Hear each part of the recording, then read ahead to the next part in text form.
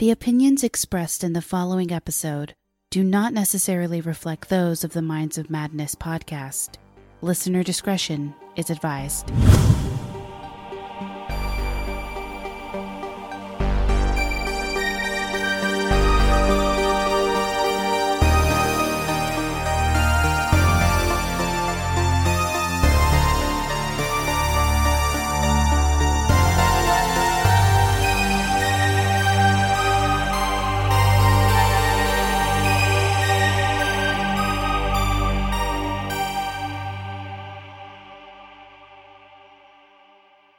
By early 2006, Brandi Mathews had realized it was time to take control of her future.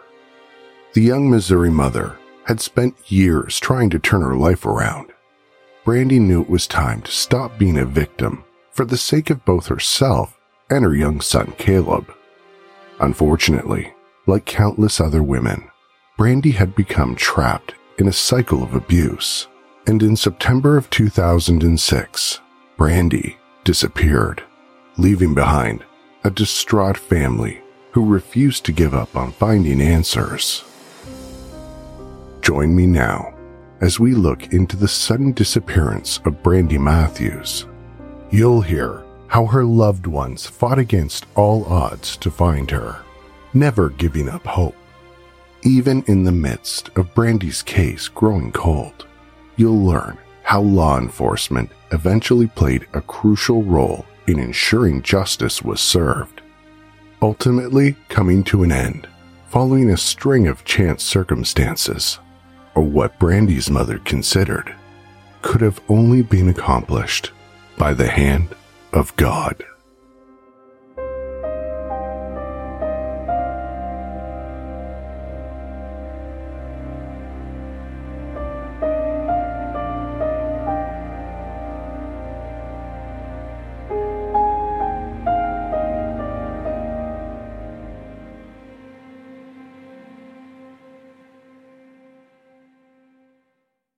In 1983, when Dina was 20 years old, it was more than a little bit of a surprise when she discovered she was pregnant.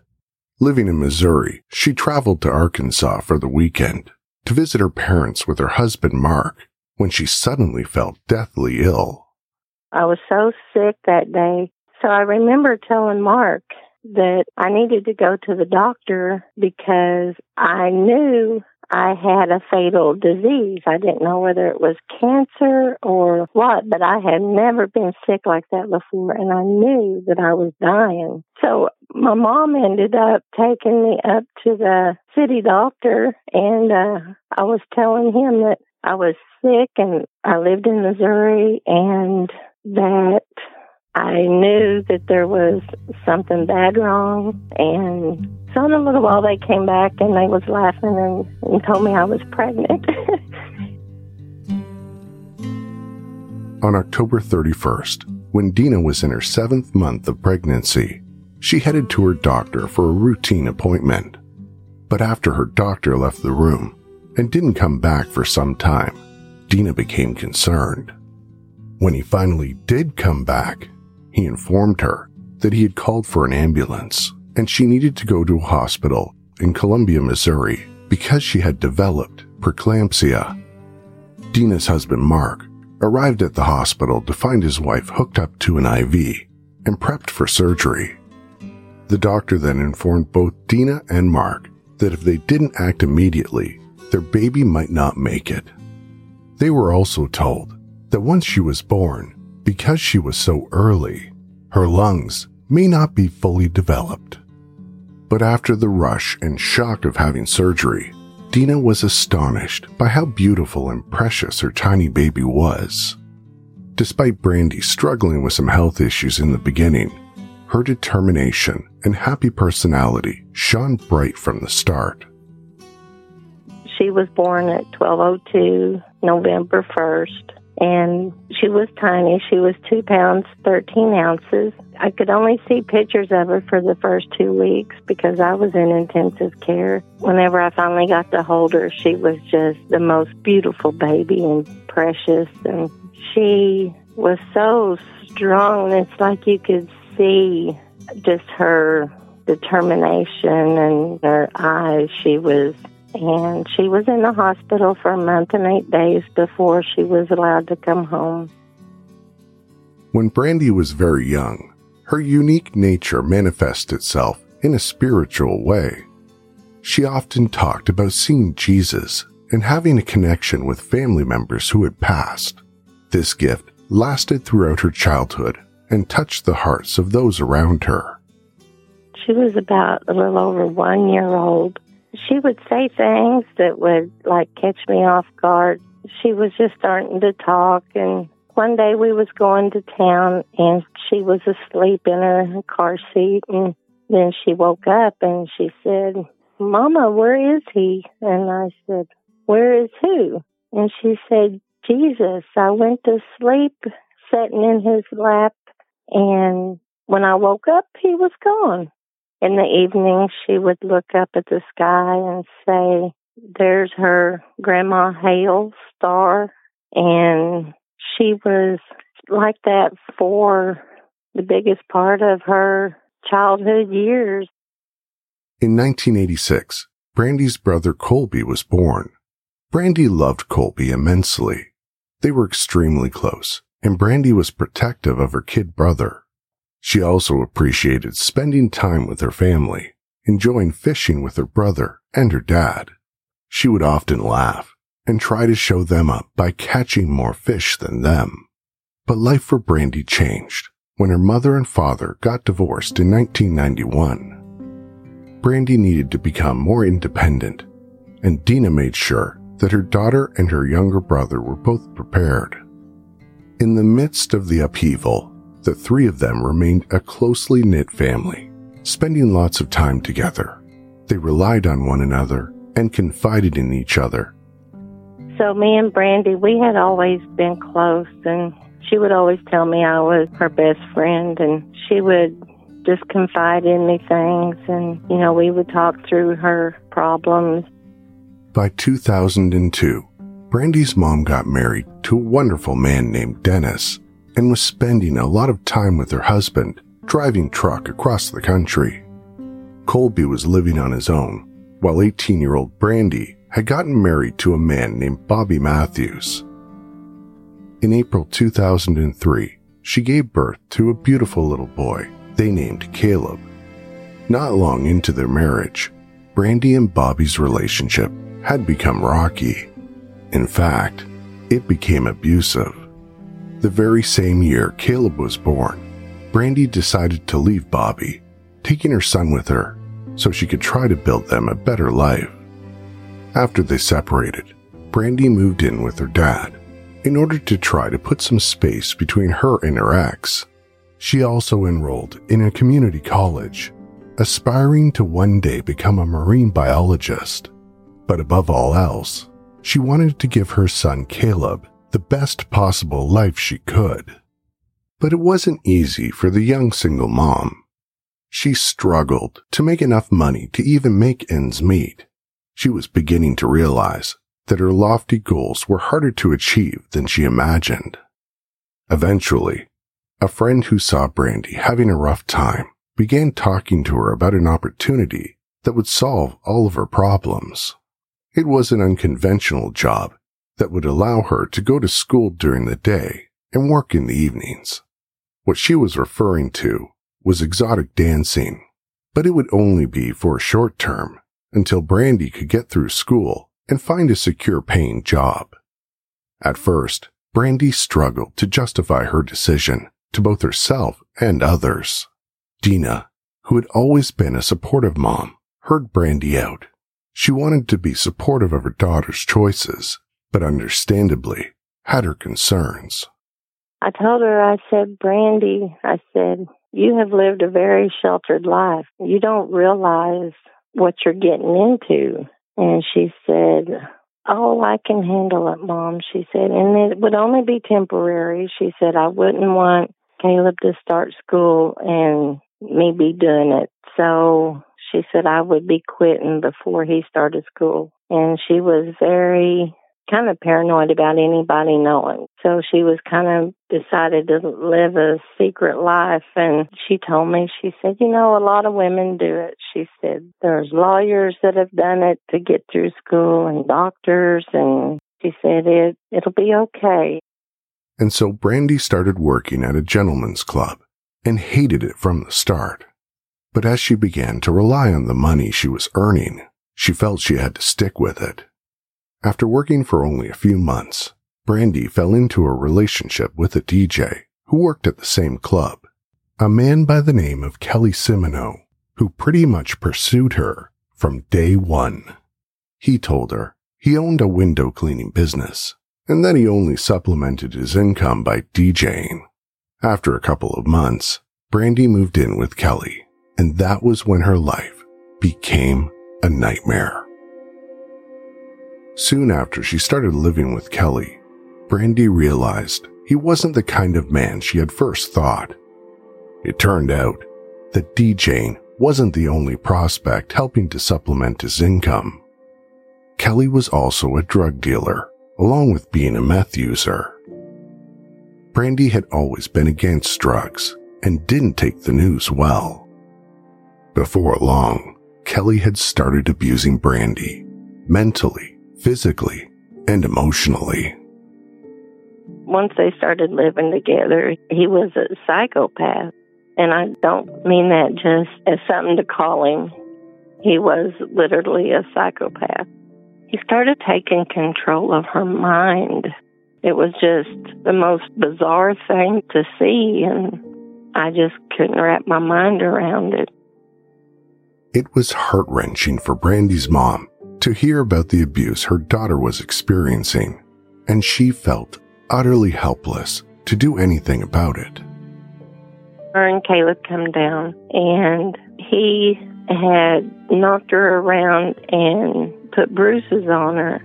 So for like 3 days, he had her and Caleb padlocked in the bedroom until the bruises went away to where she couldn't report him.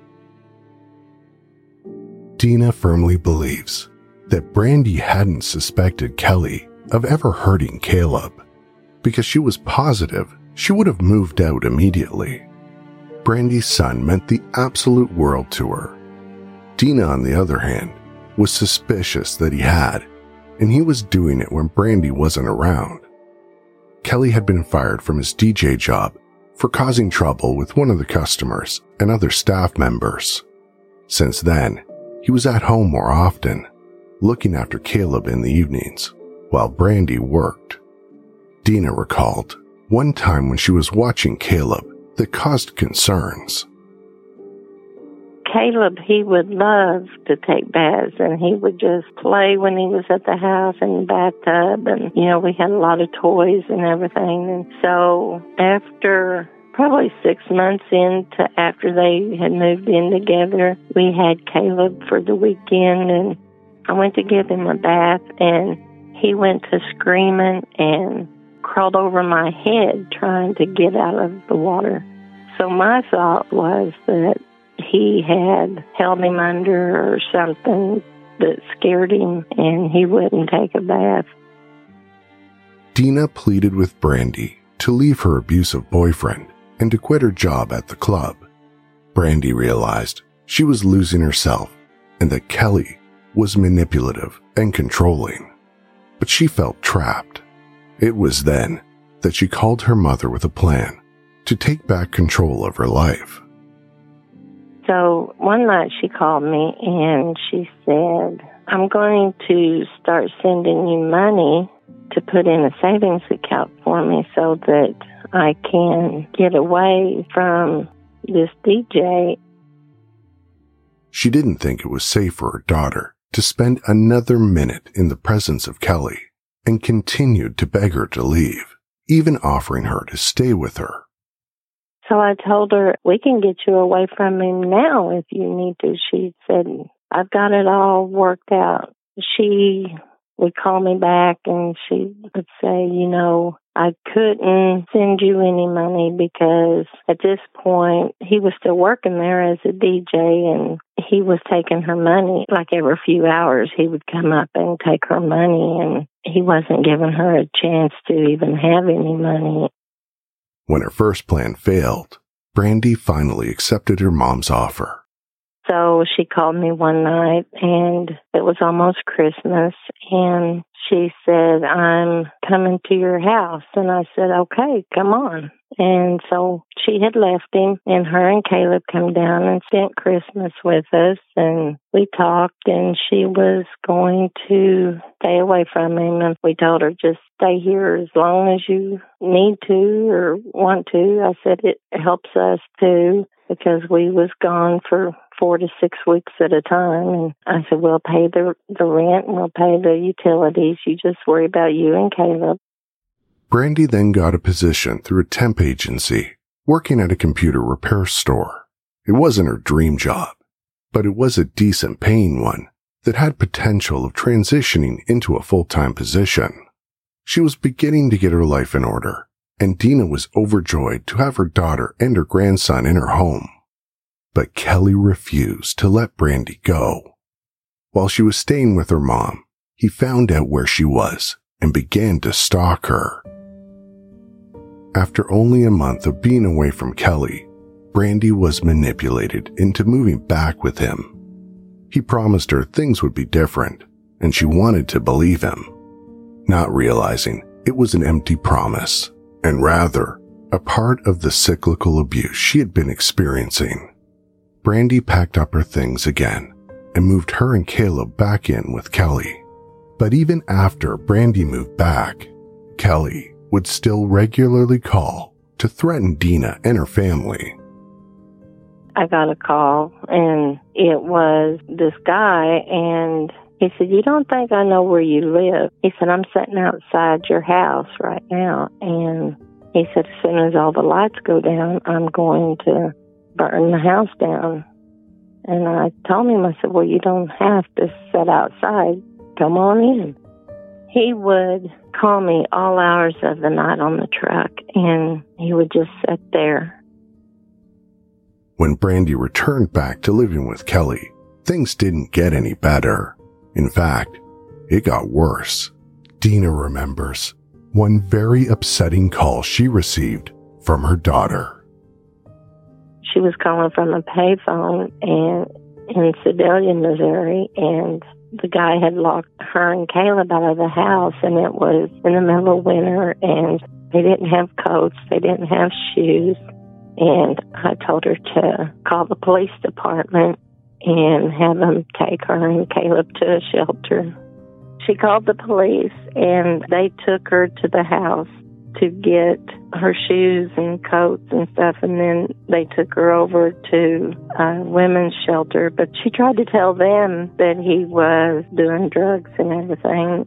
So the officer kind of searched the house and everything, the apartment, and he told her on the way to the women's shelter, he said, I find it really hard to believe that if you know that he's doing drugs, that you're not doing them. And she said, I am not doing drugs. And she said, I'm trying to get away from him.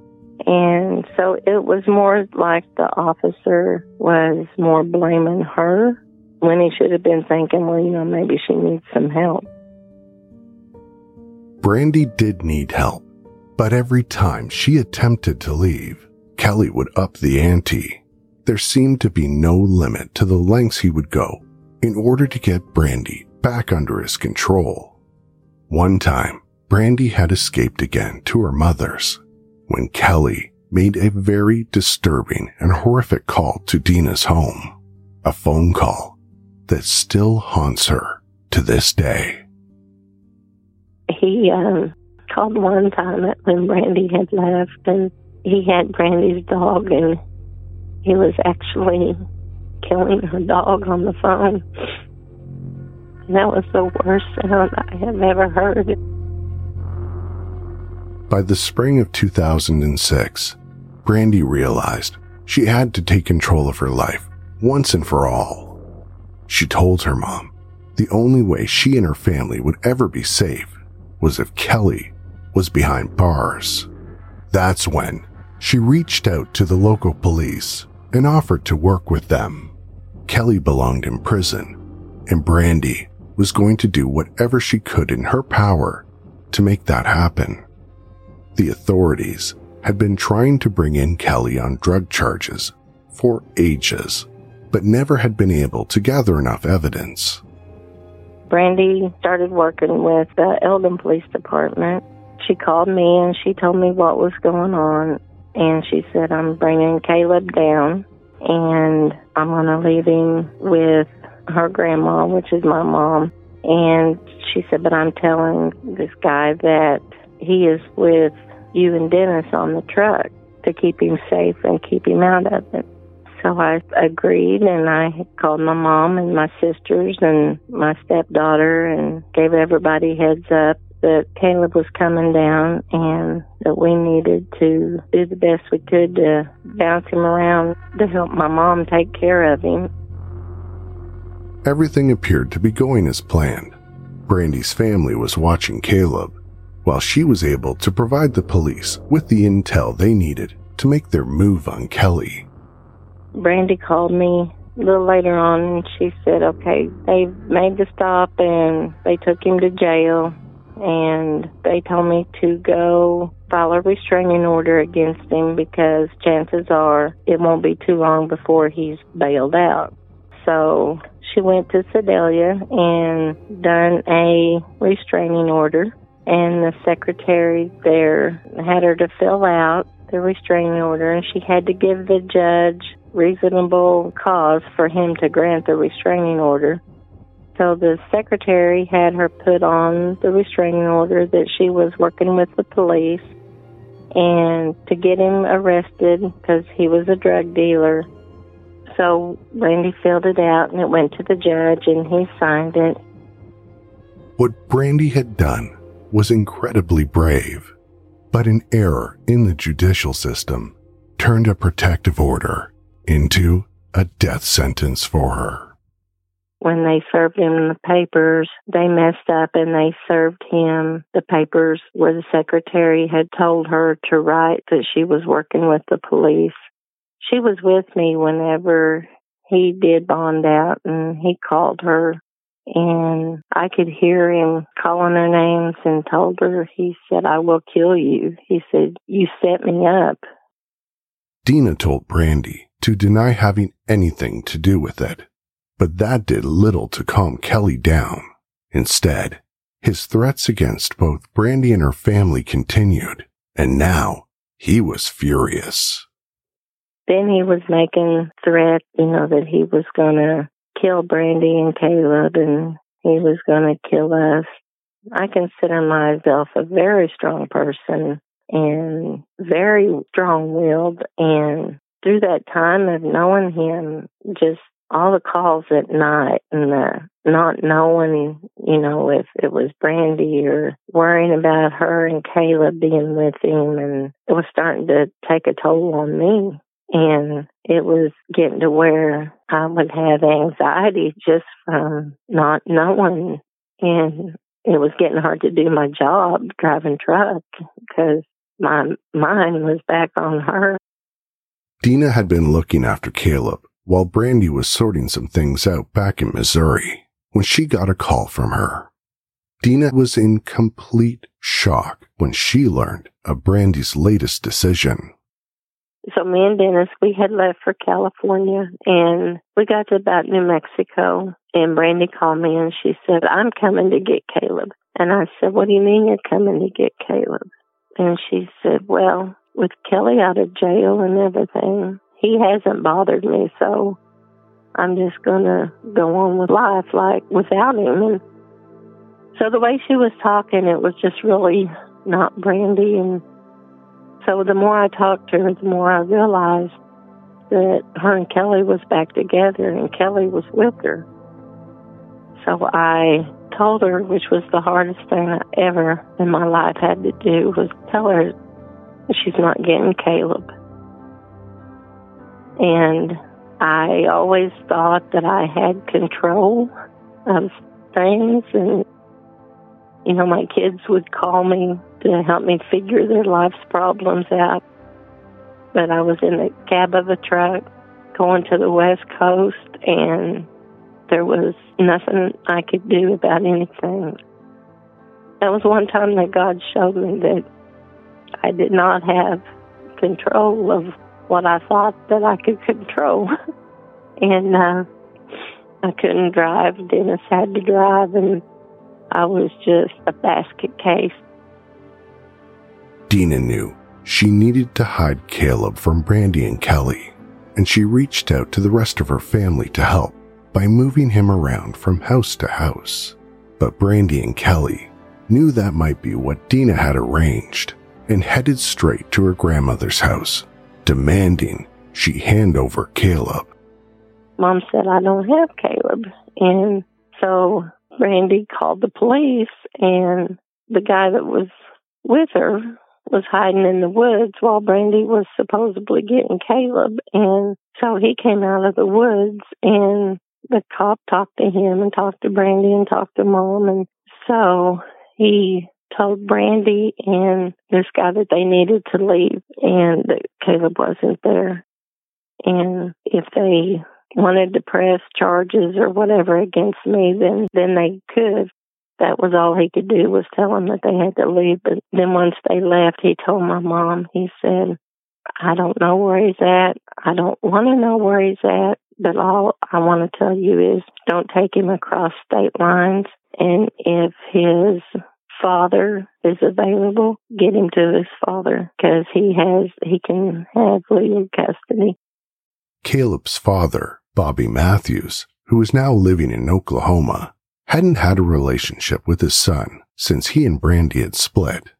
But Dina knew she had to take a shot and give him a call. She needed to keep Caleb away from Kelly, and Bobby's home was sure to be the last place they would think to look. So I hadn't talked to him in forever, and for some weird reason I still had his number in my phone, and I called it, and he answered, and I said, you have got to get to Arkansas. I said, call my mom and make arrangements to pick up Caleb. So he makes a beeline over to pick up Caleb and takes him back to Oklahoma. The next day, he called me in a panic, and he said, Brandi, and the guy's pulling in, because we told him what car, what kind of car they was driving and everything. And I said, you have got to hide Caleb. He said, I already have. And he said, what do I do? And I said, just play dumb. They cannot know that Caleb is there. So Brandi got on the phone with me when they come in, and she told me, she said, I want my son. And I said, Brandi, I said, you and Caleb both are in danger. Come home and we'll figure it out. I said, I'm not trying to keep Caleb from you. I'm trying to keep you both safe. And she said, you know that saying that I always told you? And I said, yeah. She'd always told me I was her best friend. And she said, that's not true anymore. It was now September 2006, and sadly, that difficult discussion regarding Caleb's custody would be the last time Dina would ever talk to her daughter again. Dina figured Brandi would eventually move past any hard feelings and understand why she needed to do what she did. But weeks went by, and there was no word from Brandi. In fact, no one had heard from her or seen her, behavior that was extremely unusual for Brandi.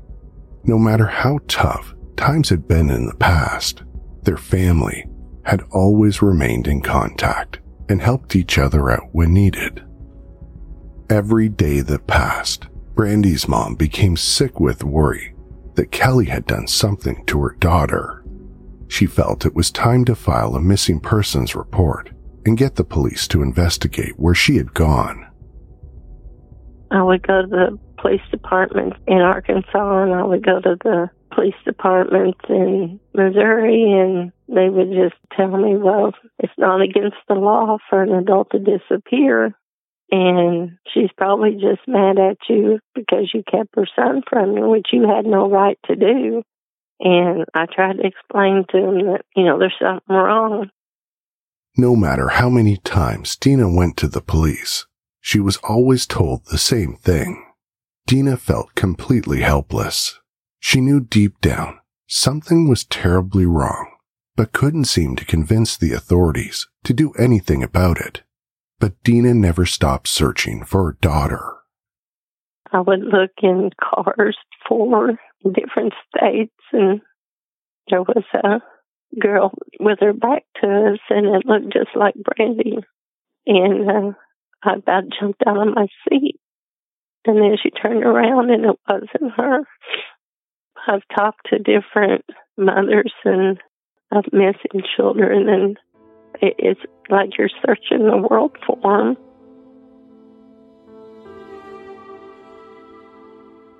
Brandi's mom eventually took matters into her own hands and started to reach out to anyone who might have seen Brandi. Dina got in touch with Brandi's friends and acquaintances, and even contacted the places her daughter frequented. As a result of her inquiries, she learned that no one had any contact with Brandi since mid-September, and the last confirmed sighting of her had been either September 22nd or 23rd, 2006, at the home where she had once shared with Kelly. While she was out searching for Brandi, Caleb's dad felt it was too much for him to continue looking after his son full-time, so Dina stopped driving truck and took full custody of him. Even though Brandi was no longer around for Kelly to torment, he still continued to terrorize the family, which made Dina constantly afraid of her loved one's safety. From the time that we quit hearing from her, probably for about the next 6 months, I would still get phone calls. Somebody would just sit there, and it would be all hours of the night or day, so it just really kept me uneasy about leaving Caleb anywhere, or when he went to school, I made sure that they knew that nobody could pick him up but me, and it was just a mental game that he was putting us through. After 18 long months of living in fear and conducting her own investigation, Dina was finally able to gather enough information to convince the Osage Beach Police Department to give Brandi's disappearance the attention it deserved.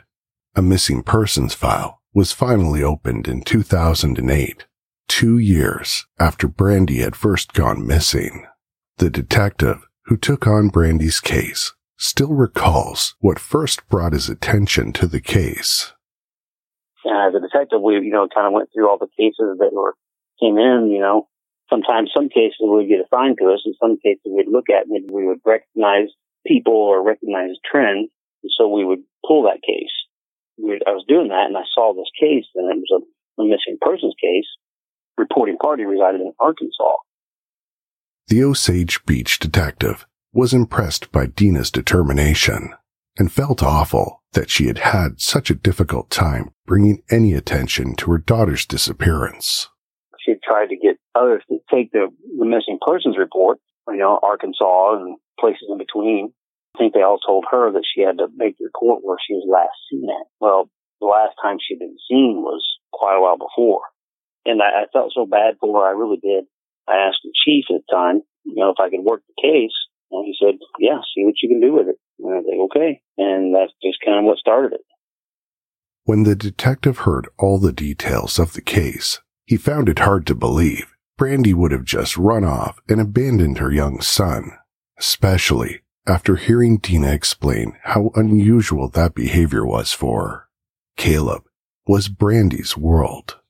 Unfortunately, I've heard other agencies and other officers that when they go and make a missing persons report, they would tell them, you have to go to the place where she was last seen or he was last seen, the missing person. A lot of them had worked under this false pretense that you had to wait X number of hours before making a missing persons report. Well, obviously, that was a moot point in this because she hadn't heard from her in almost 2 years. I don't know. It just kind of struck me. There was just something about it. A mom doesn't walk away from her toddler for a year and a half.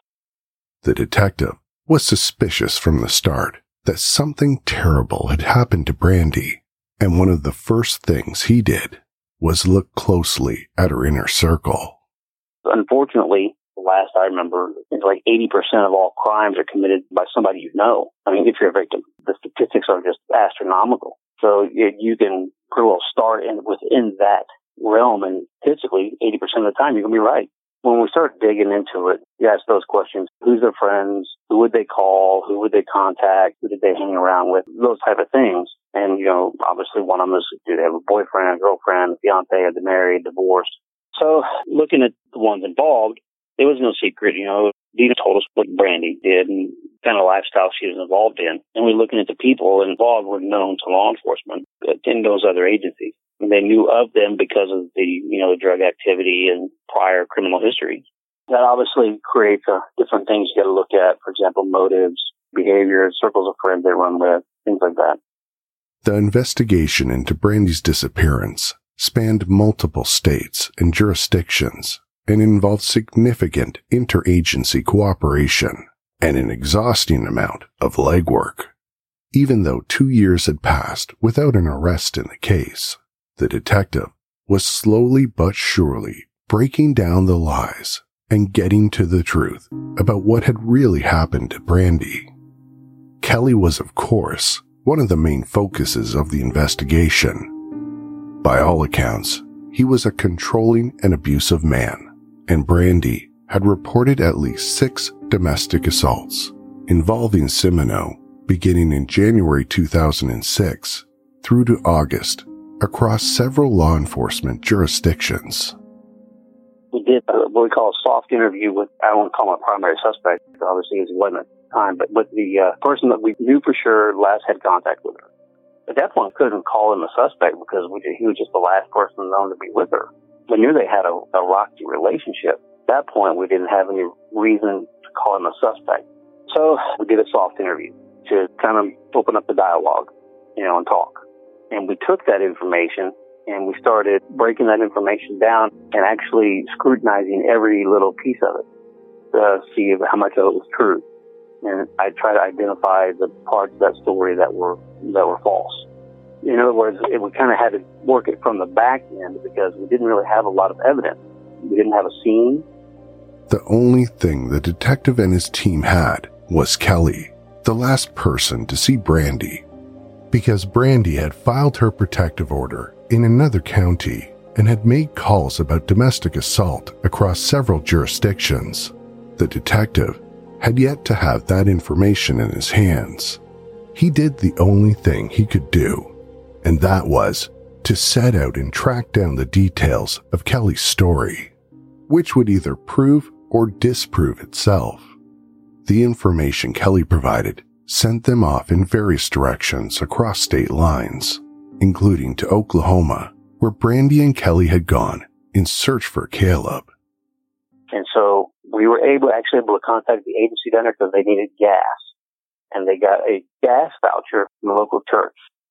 And so we started just taking every little piece of it and every detail of that path, that information that we got in that soft interview, and started taking it apart a piece at a time, to figure out which parts of it were true and at what point the story didn't match up with what really happened.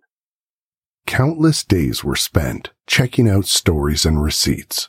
Witness statements were cross-checked, and slowly but surely, the truth was beginning to emerge. Because Brandi had filed her protective order in another county, it took a while before the detective realized what occurred when Kelly had been served his papers in jail. I don't even know. There's not even I can't put that into words. I'm not sure where the hiccup occurred at that point. I don't even know what county it was. But that's where you get the restraining orders from on the county level here. And yeah, she filled out the application, and somehow, whether it's by somebody's just, I don't know, just a dumb mistake or what happened, but yeah, you got a copy of that. Revenge is always considered a motive. Revenge is always considered a motive when it comes to any heinous act. And as the detective was beginning to close his net around Kelly, he received a call late one night from Miller County.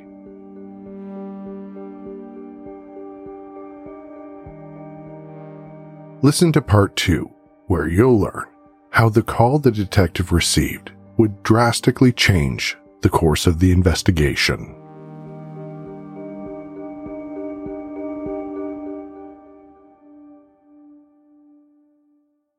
Writing and research for this episode was by Christine Penhale. You should check out her website, The True Crime Files, for in-depth articles on missing persons and unsolved murders. We'll provide a link to her website in the show notes. I'd like to thank the following new Patreon supporters: RM250, Nicole B, Wendy L, Patricia S, Sherry, Bryn F, and Fallon. And now I would like to introduce 2 podcasts: Beyond Contempt True Crime. I'm Renee, and this is Beyond Contempt True Crime. I'll take you on a journey and tell you stories that you've never heard before. Stories like Amy Bishop, professor turned mass murderer, Reuben Borchardt, the victim of a murder-for-hire plot, and the tragic murder of Margaret Anderson, which rocked the small community of Green Bay, Wisconsin. Subscribe on Apple Podcasts or wherever you listen. And Cold Girls.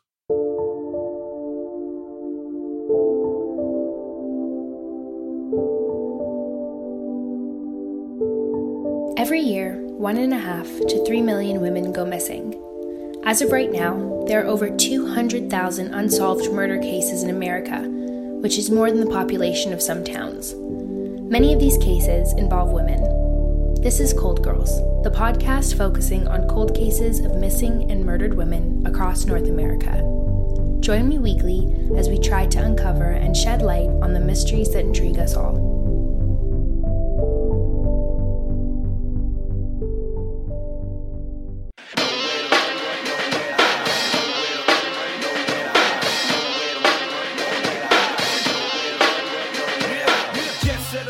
The Minds of Madness can be found on Apple Podcasts, Spotify, Stitcher, TuneIn, Google Play, and all other podcast platforms.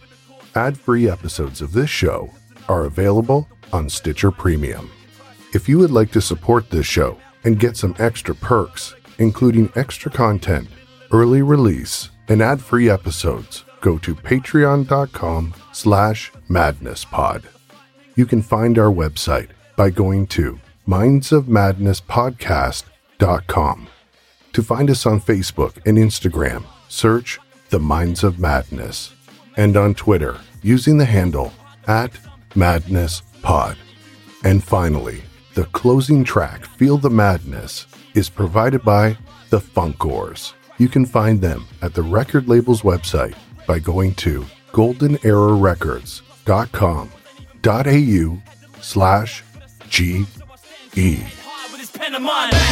I can feel the madness. Someone standing at my door. I heard they can't get in cause I'm not prepared to run. I can feel the madness. Someone standing at my door. I heard they can't get in cause I'm not prepared to run.